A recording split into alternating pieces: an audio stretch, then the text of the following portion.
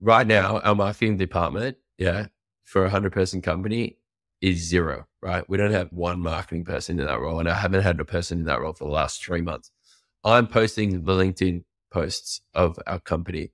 My BDRs and BDMs are the ones liking on behalf of Uptick and commenting on behalf of Uptick. I think it's super important that you're still doing the doing in some way or form, and your team will love you and appreciate you. And also, you don't need to outsource everything. Like, you can do so much more than you think.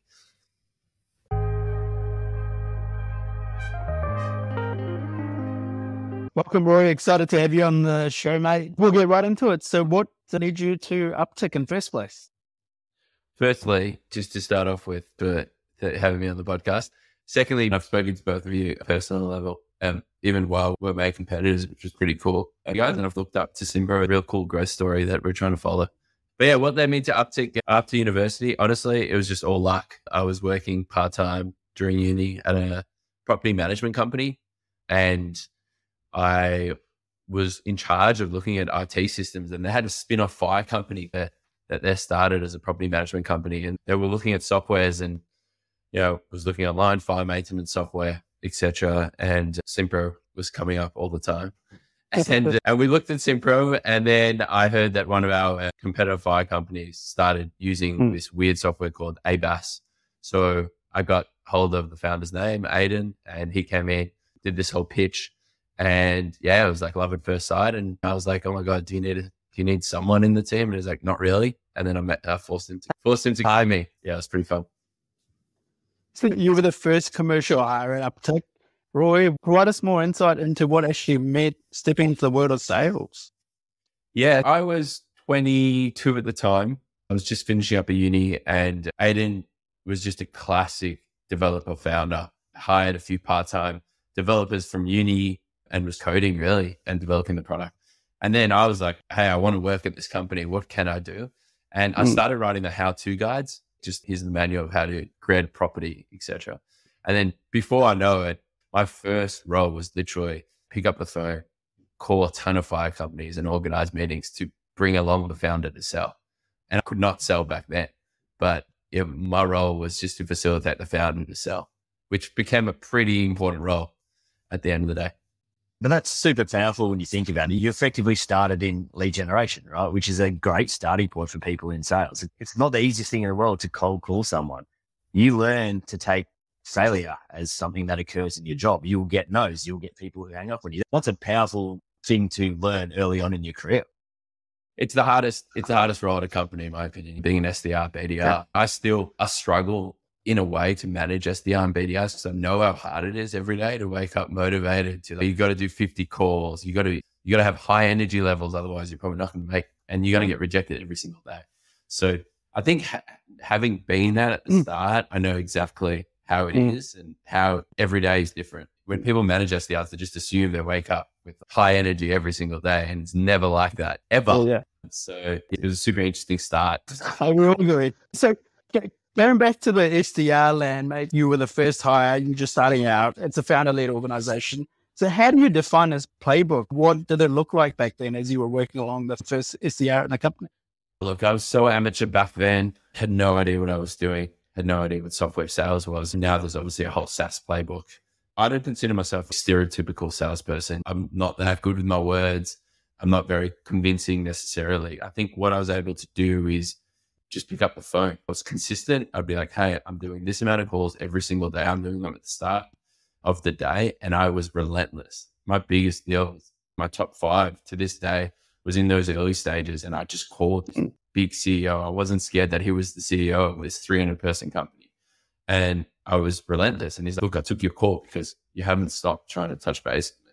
And that was important to me. And I knew, especially in early days for BDRs, like your role is to get a good salesperson in front of them. I'm not the guy selling the software. Aiden is. And my role was literally just to drive Aiden around, make sure he was there on time and he knew who we're meeting and what to do. So yeah, no playbook back then. I think it's literally just pick up that damn phone. To me, that's pretty cool, right? No playbook back then, but what you did is you built that right mechanics early on. And you did those difficult things. You made those tough phone calls. You took the reject component. And consistency is something that I don't think we talk about enough in the SaaS world. But consistency, like all things in all businesses, is the key. If you can be consistent at something and you can keep doing those things, if you understand, and I know you wouldn't have those days, but the base metrics of what you need to achieve and you do it, you figure it out. I will make this many calls and I will do that. Successful follows. I see BDRs now and SDRs now. They procrastinate so much before they pick up the phone. They try look at the internet for this one account and try understand their entire life and what's their favorite color before they pick up the phone. Just pick up the phone, bang, and just get it done. For the old days, we used to travel the highway and take photos of cars as we go past them. Totally, mate, we still do that. So how does one then go from being a first sales hire, from being like a SDR to what you're now the CRO of a business? What was the number of steps that were involved? What processes and tools have you had to bring in to make sure that success was repeatable? A lot of failure. I was thinking before I jumped on, my biggest skill is not to be scared of failure. I'll just like give stuff a go. Aiden would say, hey, go do this. I'd be like, I've never done that before, but I'd be willing to give it a crack. And I'd fail a ton of times. I think I learned that from being an SDR at the start. Like you were going to have some bad sales meetings. You were going to walk out and go, I don't reckon I did that well. But as long as you keep learning, you keep evolving, you work it out. So my way is learning by doing. Get out there, get it done, and then we'll learn and work it out from there. So if I could recommend to anyone out there who wants to keep growing, just give things a go, take initiative, and the world's your oyster. A company is going to retain their best talent if you're bloody good, and they will work out an opportunity for you and make sure that you keep growing. You don't need to come into a company and say, okay, I can work my way up in this company. Trust me, be really good at your job and opportunities will just come. I find it when I interview a lot of people, they're like, oh yeah, but where can I go in this company? If you're good, trust me, I'll do anything to retain you and I'll find a role for you. I've always been a strong believer when you're thinking about business, and in particular, scaling a business, people is your first driver, right? Finding talented people, and talented people might just be the hardest working people you can find. People who are just going to put in, they're going to not be scared of failure. They're going to put their time and effort in. They're going to go above and beyond. And that doesn't mean people who are working 50 hours a day, which is impossible, but it's people who put that time and effort in, right? They're there when you need them there. They'll answer calls. They get in, they work hard. Those people are always successful income. And they're the people that you want to keep. You'll do what you need to do to make sure that there is career path. Doesn't need to be mapped out. Those people grow organically into roles. People say, especially in interviews, right? Especially sales people's interviews, as Ricky, you would know this, but they all say they want it, right? They all can talk the talk, but then which ones can walk the walk? And you'd be surprised how little amount of people actually want to go that extra yard. And that's what I've always been surprised at with recruiting. So, oh my God, I've got a select few people that actually take that extra mile. Most people don't actually want to, but they say they do, but they don't. That's a really valid point you bring up. Hiring, especially in sales, can be crucial, but also lots of failures along the way. So do you structure your hiring process, Roy, and what does that look like for you now? Look, I'm the least structured person going around. So to answer your question, no. Mate, I think I'm just talking. For me, it's all about gut. And this may sound so generic and stuff, but I've hired a few people from Simpro and they're all not with us. I just assume, hey, they could sell at Simpro, they could sell at Uptick. We're a completely different beat. We don't have a huge inbound kind of marketing funnel. So it's a lot of outbound. Go find your own leads. It's a different culture. I don't know what it was like in Simpro, but let's just assume it's a beautiful playbook. There's no clear playbook. Yeah, it's like you're on your own. I wasn't going to sit with you and onboard you as a salesperson. This is what I need you for your 30, 60, 90-day plan. Go out and get it. And if they needed to be mollycoddled and handheld, they probably wouldn't have lasted. So for me, in the interview process, it's really, there's always a beer part in that interview. So go out and have a beer. And it's always worked out with the people that I've actually enjoyed having a beer with are the people that are my best hires. And that may sound stupid, but it's 100% true. We're good mates. And that's so important. I've forgone one hire recently who was actually a really good candidate. He ticked every single box, but there was one box that he couldn't tick. And he wasn't my person work with like hand in hand for the next 3-4 years. Right. And that's really important. We grind and we'll travel a ton. Like you want to do it with people that you love to see build this kind of army together. So I just want to dig a bit deeper there. You mentioned that something didn't click. What was the biggest red flag for you? You obviously enjoyed the beer, interview went well. And then what was that one thing that you just went, no, it's not going to work? Yeah, it's so hard to nail down. And it's weird when you provide the feedback. Technically, everything sounds good. I'm just so big on gut, and you walk away and go, would we ride and die together? And yeah, obviously That doesn't mean hiring. I've fallen into this trap as a leader where I just want to hire like little, like Roy's. I just want to hire people like me. And I've learned the hard way. That's not always the case, but it's just whether or not we respect each other within that first meeting and beyond. They're listening. They want to be coached. That's really important. A lot of sales guys, they come in with a lot of confidence, and that's always scary for me. It's just, hey, I'm happy for you to be confident, but there's a fine line. And if you feel like in your gut that they cross that line, they'll cross that line every single day and they won't be that coachable. And that's really hard to manage as a manager. So for me, it's like just a little bit of non-confidence, a little bit of, hey, I really want to learn from you, from the rest of the team. I think that's really important. It makes you feel any better, mate. I pretty much hire the exact same way. Driven by guts. Really hard to explain why this person is or isn't a good fit. I think that being told with people that you're going to work with super closely is important, right? Because that connection you have with people is what allows you to work harder and faster. And if you can build that sort of bond with your employees, then they will work harder, they will give more. And the more that people put into something, the faster it scales, the more successful it's going to be. And I guess my one question for you is, how do you scale that? Because hiring by gut becomes difficult to do when you're now onboarding 35 people a week or 50 people a month. And so then you get caught in this bit where either you're going to increase your failure rate because no longer can you rely on gut and you're going to need structure and stuff, or you need to be involved in every single one of these meetings and have a lot of beer every week. Yeah, completely agree. And that's the big question. You guys would probably be better at answering this, having been at Simpro, a bigger company. But we're getting close to the 100 people.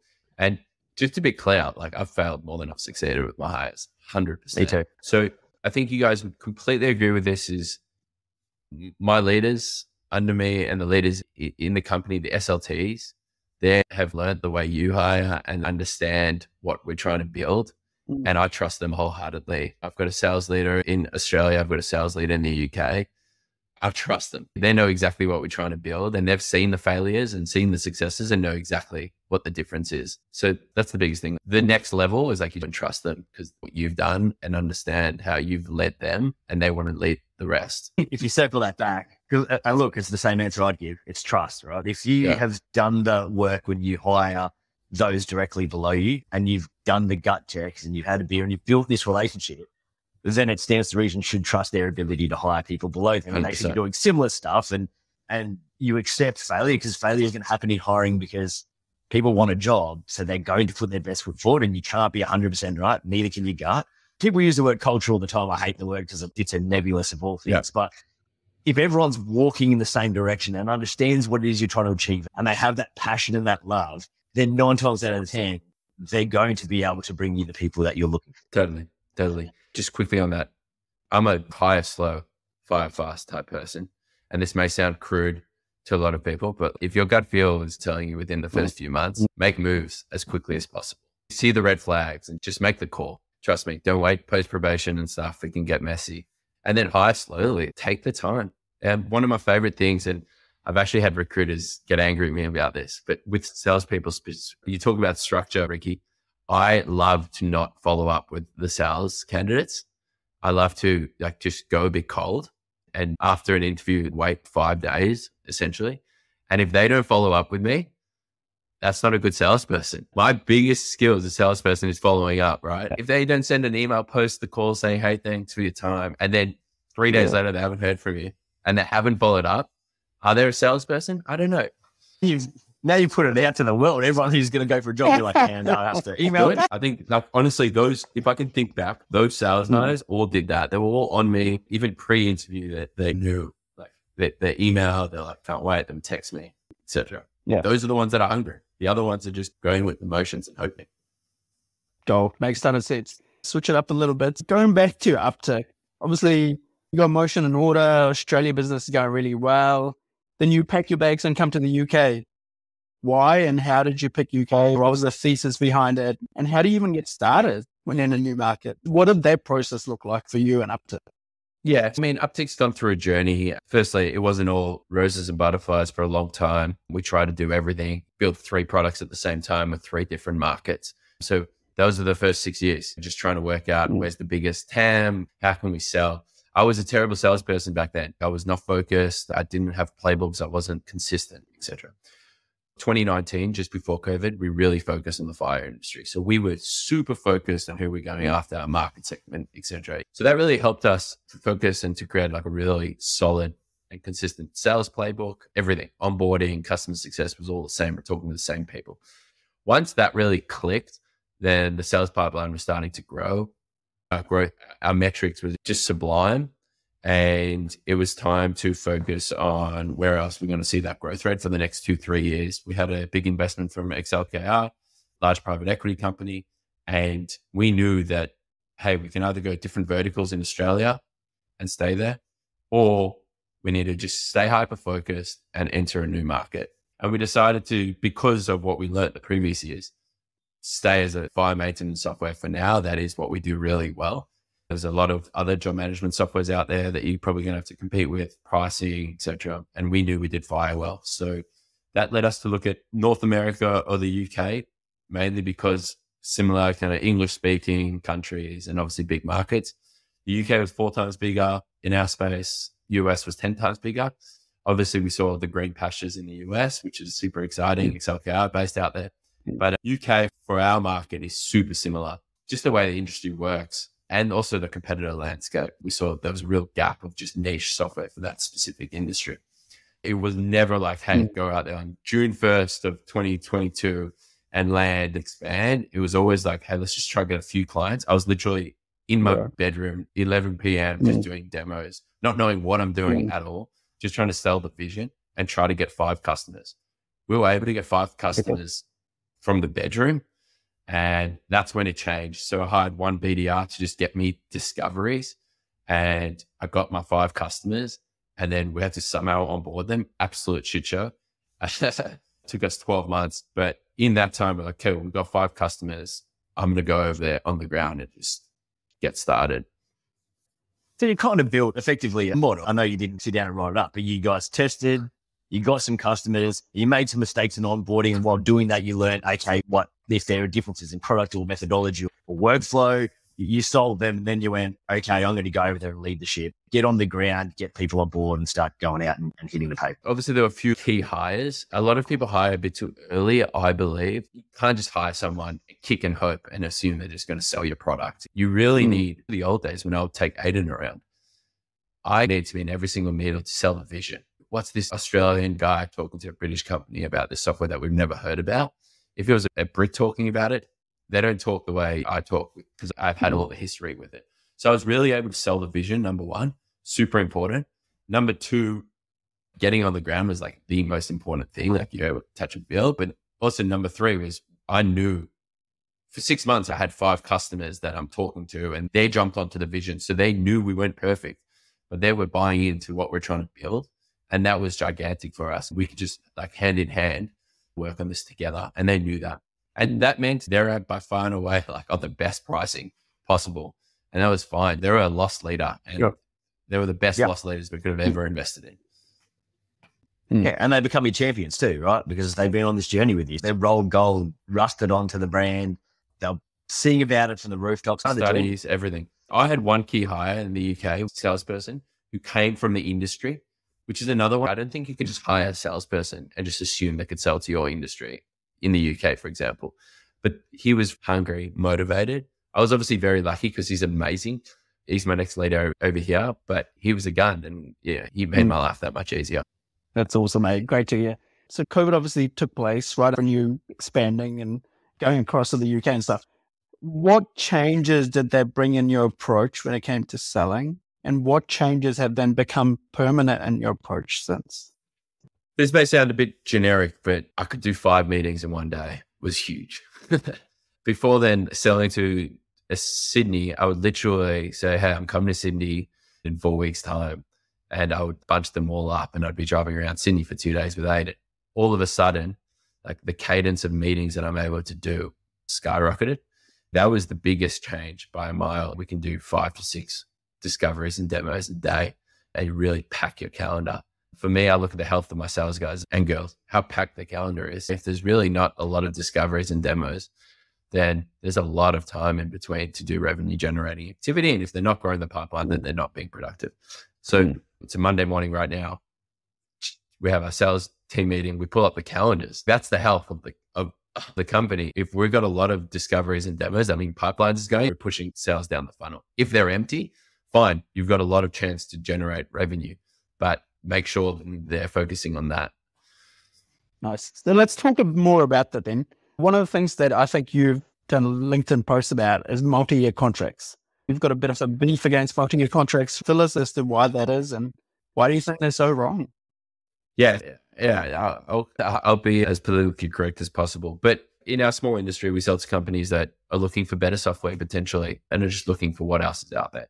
And then if they come across a software that they think could help them better than their current software, then they should be able to jump across. Maybe a small kind of penalty fee for jumping across from a contract to contract commercially. I get that. But signing up small to medium-sized companies on 5-year contracts and not allowing them to jump across, for me, is not serving the customers in their best interest. And at the end of the day, we've had obviously customers wanting to leave to Simpro, for example, and fine, Simpro is better suited to them.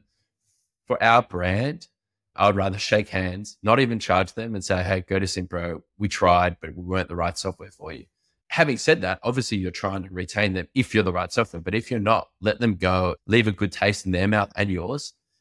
We signed 3-year contracts, but you can get out of it and give us a 3-month warning and fine, you're out. I don't think we've ever charged people to get out because at the end of the day, it's just our brand credibility that we want to retain. And they've clearly decided that they can go to a better software and that's fine. So it's not so much the length of contract, it's more the arbitrary locking component that you're finding. And it is hard when you're a small business owner and you're incentivized into signing a longer term contract. You don't usually think about what if it goes wrong. So that's really key point there. Let's say you signed the contract a year ago. If you add more users, those new users are in a new 5-year contract. So it doesn't all get synced to the start date of the contract. For me, that's a bit sly. I get upset by that. I'm obviously commercially minded and I want us to retain all our customers always, but I just want what's right for the customer and your customers. If they're super happy with the terms, they will stay. We have to retain them and make them happy. We have to come up with product updates. We have to keep our customer support teams up and running. Otherwise they'll jump across. There'll always be a better competitor out there. Hey, put your money where your mouth is, serve the customers. It's a hugely important point because obviously in our current roles, Ricky and I spend a lot of time speaking to SaaS companies that are up and coming in that early stage of the adventure where you were a few years back when you guys were going through some of this thought pattern. And that understanding of serving the customer is super important, right? Because the SaaS model is built on being able to add on revenue from a customer because it's the cheapest source of revenue. But you can't do that if your customers are unhappy. And so that drive and leverage that you're getting from having no lock-in effectively means you've got to stay sharp, right? You've got to be putting time, effort, and money into customer success and support and making sure that customers are getting utilization out of your software, not just paying you a fee for no reason. No lock-in contracts is a big kind of selling point for us. It's hey, come on, you're unhappy. Our software is very sticky. We've got amazing retention rates and they're not just going to jump softwares. They've selected your software for a reason. They're going to give it their best shot. And you're also going to give it your best shot to retain them. So if it doesn't work out, move on and that's fine. Yeah. Do the right thing by the customer. Hey, briefly, to international expansion. For our first, even 18 months, our mantra as a team when we came to the UK was win 20 customers and make them your biggest advocates. Just focus on 20 customers. Now make sure they are super happy. And if they're super happy, I don't need a marketing team. They are my marketing team. And was a big piece of our success here. They're probably all loss leaders, but make sure that those 20 customers are singing our praises. I think a lot of people, especially in growth roles, forget about that. But as a growth manager there, I was just as involved in making sure our 20 customers were happy. I was not going to get any new revenue, but boy, oh boy, did it help because they were happy and it was everything. So when looking back at those early customers, was it a case of win them at all costs? Were you providing additional discounts? Were you doing additional training or whatever it took in order to get them? From a pricing perspective, long-term, hopefully you sign them up on the retail pricing. You don't want to muddy your pricing too early in a new market. They'll get a discounted for the first few years. At the end of the day on the contract, it says the full price because they will end up going on the full price. I'll give you an example. We've got a minimum price. You have to pay £500 per month. If you're under 5 users, you still have to pay £500 per month. We would come across many small customers, right? 2-3 users. They want to pay £200, £300. We do not go under that minimum as a baseline. But in the UK, because we weren't known, we just needed a new logo. to build our brand. So we're like, look, you'll pay for your users £200 a month for the first 12 months. But then by then you're fully onboarded. I'm sure you've grown because we're only bringing on people that want to grow. Then you're going up to our standard minimum. And that kind of worked really well. And they've all grown since. That was a big one. Oh, and so tying your success to their success in the way that you're selling. Hey, as you succeed, and you will using our software, you onboard this properly, you put the work in, we'll put the work in, you will grow, and so will we. This is another thing good that you mentioned it. We came up with customer profiles, and especially for small customers, it can be a lot of work, just as much work as a medium-sized company, right? But they don't have the time because they don't have the time to onboard, etc. We came up with 2 custom segments. We got a tortoise, a tricky tortoise, and an innovative iguana. Tricky tortoise and ones that don't really want to grow. They struggle to even log in on your Zoom, and they were just hard in the sales process. They went in the tricky tortoise bucket. We probably didn't provide discounts to them because we weren't going after those type of customers. They won't be huge advocates because they won't use the system. We were going after innovative iguanas, especially the younger type companies that just started on their own, want to grow. And in 12 months' time, they want to add 2-3 employees. And we ask those questions. And if they want to grow, they're in that bucket.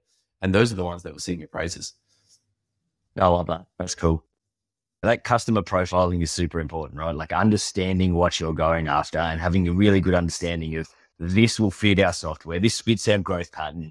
These people, when we put the time and effort into them, pay off, right? So that is important. It's so easy to go after the tricky tortoises. They're probably our biggest challenge by a mile. And we brought in a new head of UK, a RevOps person who looked at all the data from onboarding, see what took a long time. And then we created the customer types. And that was everything for the sales team. Mate, well, now that you've found all the success in the UK market, are you way more selectful when it comes to your ICP, and are you willing to let deals go? And when is the right time to let a deal go? And you just go, don't touch it. Even though they're making all the buying signals, do you tell your team that's not worthwhile chasing? It's everything. It's just everything, and it's hard. And that's where it comes down to hiring the right team. It starts from me as the sales leader to go, guys, like I know there's commission involved, myself included in the team. We have commission on anything paid, right? So if we sign a huge customer, but they will never pay us, or it's paid within the first 12 months. So if they take 9 months to onboard and they've delayed it, you only get paid for 3 months. There's a huge incentive there to bring on the right type of customer. So those incentives are completely aligned. And secondly, in the UK, we're a team of 20 people. You're not just a sales team. You're a customer team. Everyone's helping everyone. If you bring on someone that's shit, you're ruining someone else's life. So there's a bit of emotion in it. It's making sure that we bring on the right people. And it starts from the culture. It's like, guys, we could probably try and squeeze, square hole, whatever. But it's just not worth it in the long run and our resources. So when you do bring a good one and a good, juicy, large SaaS customer, we'll all be too busy trying to onboard this big tortoise. Nice. I do want to circle back. You mentioned something about activities and revenue generation activities for the sales reps and how important that is. So which metrics as a sales leader do you prioritize the most for your reps? Cool. I love talking about this stuff. I'm sure you do too, Ricky. It's just a pyramid and it's nothing crazy. It's deals closed at the top, then it's pipeline generation, and then it's activity at the bottom. What are we actually doing as a sales team? So calls, emails, meetings, etc. Just happen naturally if everything at the bottom and then in the middle happens. My biggest health metric that allows me to forecast really well is pipeline. And we are very meticulous on what we put in the pipeline and what we don't. So if we go and meet with a customer and everything is tick the box, but we just don't have the right person in the room, they won't be added to the pipeline yet. I keep it as simple as possible. I just do band, budget, authority, needs, timing. If those 4 are ticked off, then there can be created a deal in the pipeline. So if my pipeline is growing and I know that we're being very disciplined with what's going in and that your conversion rates are high, right? Or that at least they're staying consistent. We close around 35% of deals we do discovery for, we'll close. If you've got a handle on your conversion rates, then your conversion rate in your pipeline is all you need to know to forecast the next 6 to 9 to 12 months. So for me, if pipeline is growing, it means we're booking a ton of discoveries, we're doing a ton of activities, etc. Again, I don't put like crazy emphasis on calls and emails if everything else is going well. So that's what I also tell my sales team. I will work down the pyramid in that order. And if everything is healthy up the top, the bottom part I'm not really looking at, to be honest. That's how I look at it. That all makes sense. And you mentioned a number of things in there. And one of the things that I picked up on, you said, are we talking to the right person in the organization?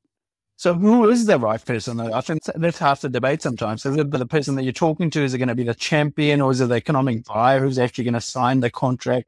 How do you define that when you're actually working through with your reps and teams? Obviously, it depends on the size of the business. An enterprise company, you may want to speak to the champion many times, but it still shouldn't be creating a deal until you know that they're the ones signing off on the deal. So for me, it's whoever actually is the economic buyer, who's the one signing off on it.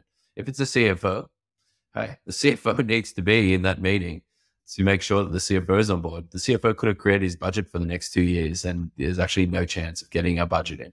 So for me, it's all about the economic buyer. Obviously, you want to speak to the champion as much as possible, multi-threads, talk to a ton of people. But boy, oh boy, we've had some big enterprise companies that are in the pipeline so juicy, and then all of a sudden the CFO or the CEO waltz in and they're like, guys, like there's no way we're getting this done this year. And you're like, we've had 10 meetings with the service manager or the head of operations, the COO, and it's still not the right person to be speaking to. Yeah. Okay, mate, just maybe switch it up again. So you talked about compensation and designing that effectively, right? You talked about you only get paid and your teams only get paid when the deal goes live. So what is your process in aligning the comp structure for sellers in the organization? Is it simple as you get paid when the customer pays, or is there more thoughts and process behind it? I'm a big believer in keeping it as simple as possible. The second the spreadsheet gets way too complicated, you're opening a can of worms. Having been a BDR and a BDM and a senior BDM and a manager, I know what incentivizes each role. And I know that simplicity is key. They want to like calculate in their head after a deal's done. Is sweet, that's $2,000. Bang. So that's number one. Keep it simple. It incentivizes them more. If it's complicated, it's 6% and 7% between this, then 8% on this accelerator. That's tough to calculate. Secondly, it's completely aligning with the company. Hey, we can pay you more because we're paying it on cash. We only pay on the first 12 months from the first billing date. So if there's a delay for 6 months, you'll only get 6 months instead of the 12. So you're incentivized to bring in the right people that can be onboarded well. Otherwise, you just stat padding. You making yourself look good, getting a deal closed, but it goes nowhere into your pocket. And you can do that for as long as you want, but you'll just get demotivated. Yeah. And then for the BDRs, SDRs, it's not on discoveries booked, it's on deals created. And they're fine with the discipline shown by the BDMs. Sorry, mate, that wasn't a decision maker. Everything's ticked off, but I can't create a deal yet because the band's not ticked off. So you won't get that until the deal. Everyone wants to book discoveries, but it's actually how many deals were created from your discoveries. And the last one is for the SDRs. I found this really difficult to try and incentivize. How many deals did you create? 20. Cool. Here's a check and whatever. And then they also get percentage on the deal. So they get a much smaller percentage, but completely hand in hand with the BDM to make sure we're closing big deals. And then they get more excited about getting the bigger deals in, because what's the difference between a big deal and a small deal if they're just getting paid on the deal being created? Yeah. So yeah, I like that. Nice. That's a good model. Revenue share. I was going to ask you another question, but we can probably skip that. You're going to be like, we're going to hit him up for what percentage of sales he's getting paid in cash. You can yell at me for all the years I paid you nothing. Is that where you were going? All right, mate, this is a rabbit hole we can get into. I was going to ask him about clawbacks and when is the right time to do clawback, and what if seller does all the right thing, but the customer still walks away because they've had a bad implementation journey. These are good questions. I don't do clawbacks. I think they get too complicated. If they've come and paid for 6 months and then left, you got paid in 6 months. Yeah. You just won't get paid the rest. And the other thing is, think about this, and you guys would know about it. We're trying to increase our gross margins for setup and stuff. We're charging setup way too low. We're losing so much money. That's where we put a lot of our resources for these trade companies. So we increased our setup prices. And that's the first thing that goes out the window when you're selling, hey, I'll discount setup. I just want the monthly return. 100%. But now, obviously, in this market, it's super important. And we all care about it as an executive team. We built a culture of, we don't get commission on setup, but we get a huge threat of charging big setups and getting it through. And that may sound counterintuitive because they're salespeople. They just want commission on everything. I thought that. And before we knew it, we're like, no, we actually just care about the monthly recurring. We always have, because it's what our quota is all about. And that's another thing from a culture perspective. Bring the right salespeople, keep your quotas completely attainable, Let them smash their quotas. And you don't have to put commission on everything. That's part of the role sometimes. Yeah. Yeah. That capped commission or uncapped? No, uncapped. Does anyone do cap commission? We're surprised. It's a Wow, lot. really? I think- You want to say to What's the people, hey, point? can you not sell anymore? Because I don't want Right. any more than a month. That's a funny one. People ask me in the interview process to capture. Nice. Okay. So we'll tackle one of the hot takes. So you've been at SDR, BDR, you've played every single role. Where should the SDR and BDRs be reporting into, sales or marketing? And if so, why? Yeah, I only took over the marketing department because we just had our head of marketing leave and we didn't hire straight away. And all of a sudden I was managing that team. I'm not a marketing guru at all. I've actually got a really good fractional CMO at the moment that works a day a week. It's incredible. I'm head of growth. Sales and marketing is one team. We're one Slack channel. We're all working together towards a common goal. And Ricky, you're big on this and I'm huge on this. If your marketing team is in a silo on the side, it's a complete waste. Your BDRs and SDRs are literally the marketing team out there, like 70% outbound company. That outbound is marketing. They're calling people and marketing our software. It's the same stuff. And if you separate the two, not looking at it. Great. I've got so many questions for you, but we can go through that another time. One of our board members said this to me, who used to be a big CRO, as I was taking the plunge to this new kind of role as a leader, is to make sure the boat is over the fish. And if you're fishing in the wrong spot, you're not going to catch any fish. But if you're fishing in the right place with the right tools, with the right rod, you will catch fish. And that's my role. My role every day is to wake up, review HubSpot, ensure that the BDRs and SDRs, the quality of leads that they're connecting with is high. Lead scoring is huge for me. And I've got this whole equation of how to score leads. That is a big piece of the puzzle to make sure that they're prioritizing the top leads rather than the bottom leads. And then same thing for BDMs as well, to make sure that they're targeting the right people at the right time is what I'm huge on. All the good stuff. Seems like you've got it all under control. No, So we'll probably no ways. 100%. Mate, you've got to start, mate. You've got to So just on this right now, our marketing department, for a 100-person company is 0, right? We don't have one marketing person in that role. And I haven't had a person in that role for the last 3 months. I'm posting the LinkedIn posts of our company. My BDRs and BDMs are the ones, like they've got content license on LinkedIn. They're liking on behalf of Uptick and commenting on behalf of Uptick. I think it's super important that you're still doing the doing in some way or form, and your team will love you and appreciate you. And also, you don't need to outsource everything. Like, you can do so much more than you think. Absolutely. That's so very well said. And I couldn't agree with it anymore. We can probably move to quick 5 questions, mate. Here they come. If you're ready, we ask these to every guest who pops on. Favorite sports team? It's a hard question. It's a lot. But at the moment, because I'm in the UK, I go for United, Manchester United. But Just because you're okay. What about back home? I'm a Hawthorn Hawks fan. And that's why he's jumped onto United. His Hawks suck. So, yeah. Showing a lot of potential. My team shows most potential, mate. So it's I love it. We're not last anymore. Good We're win. second Good win last. on the weekend. Good win on the weekend. Mate. So it's the most excited I've been in 2 years. Good. Favorite music genre?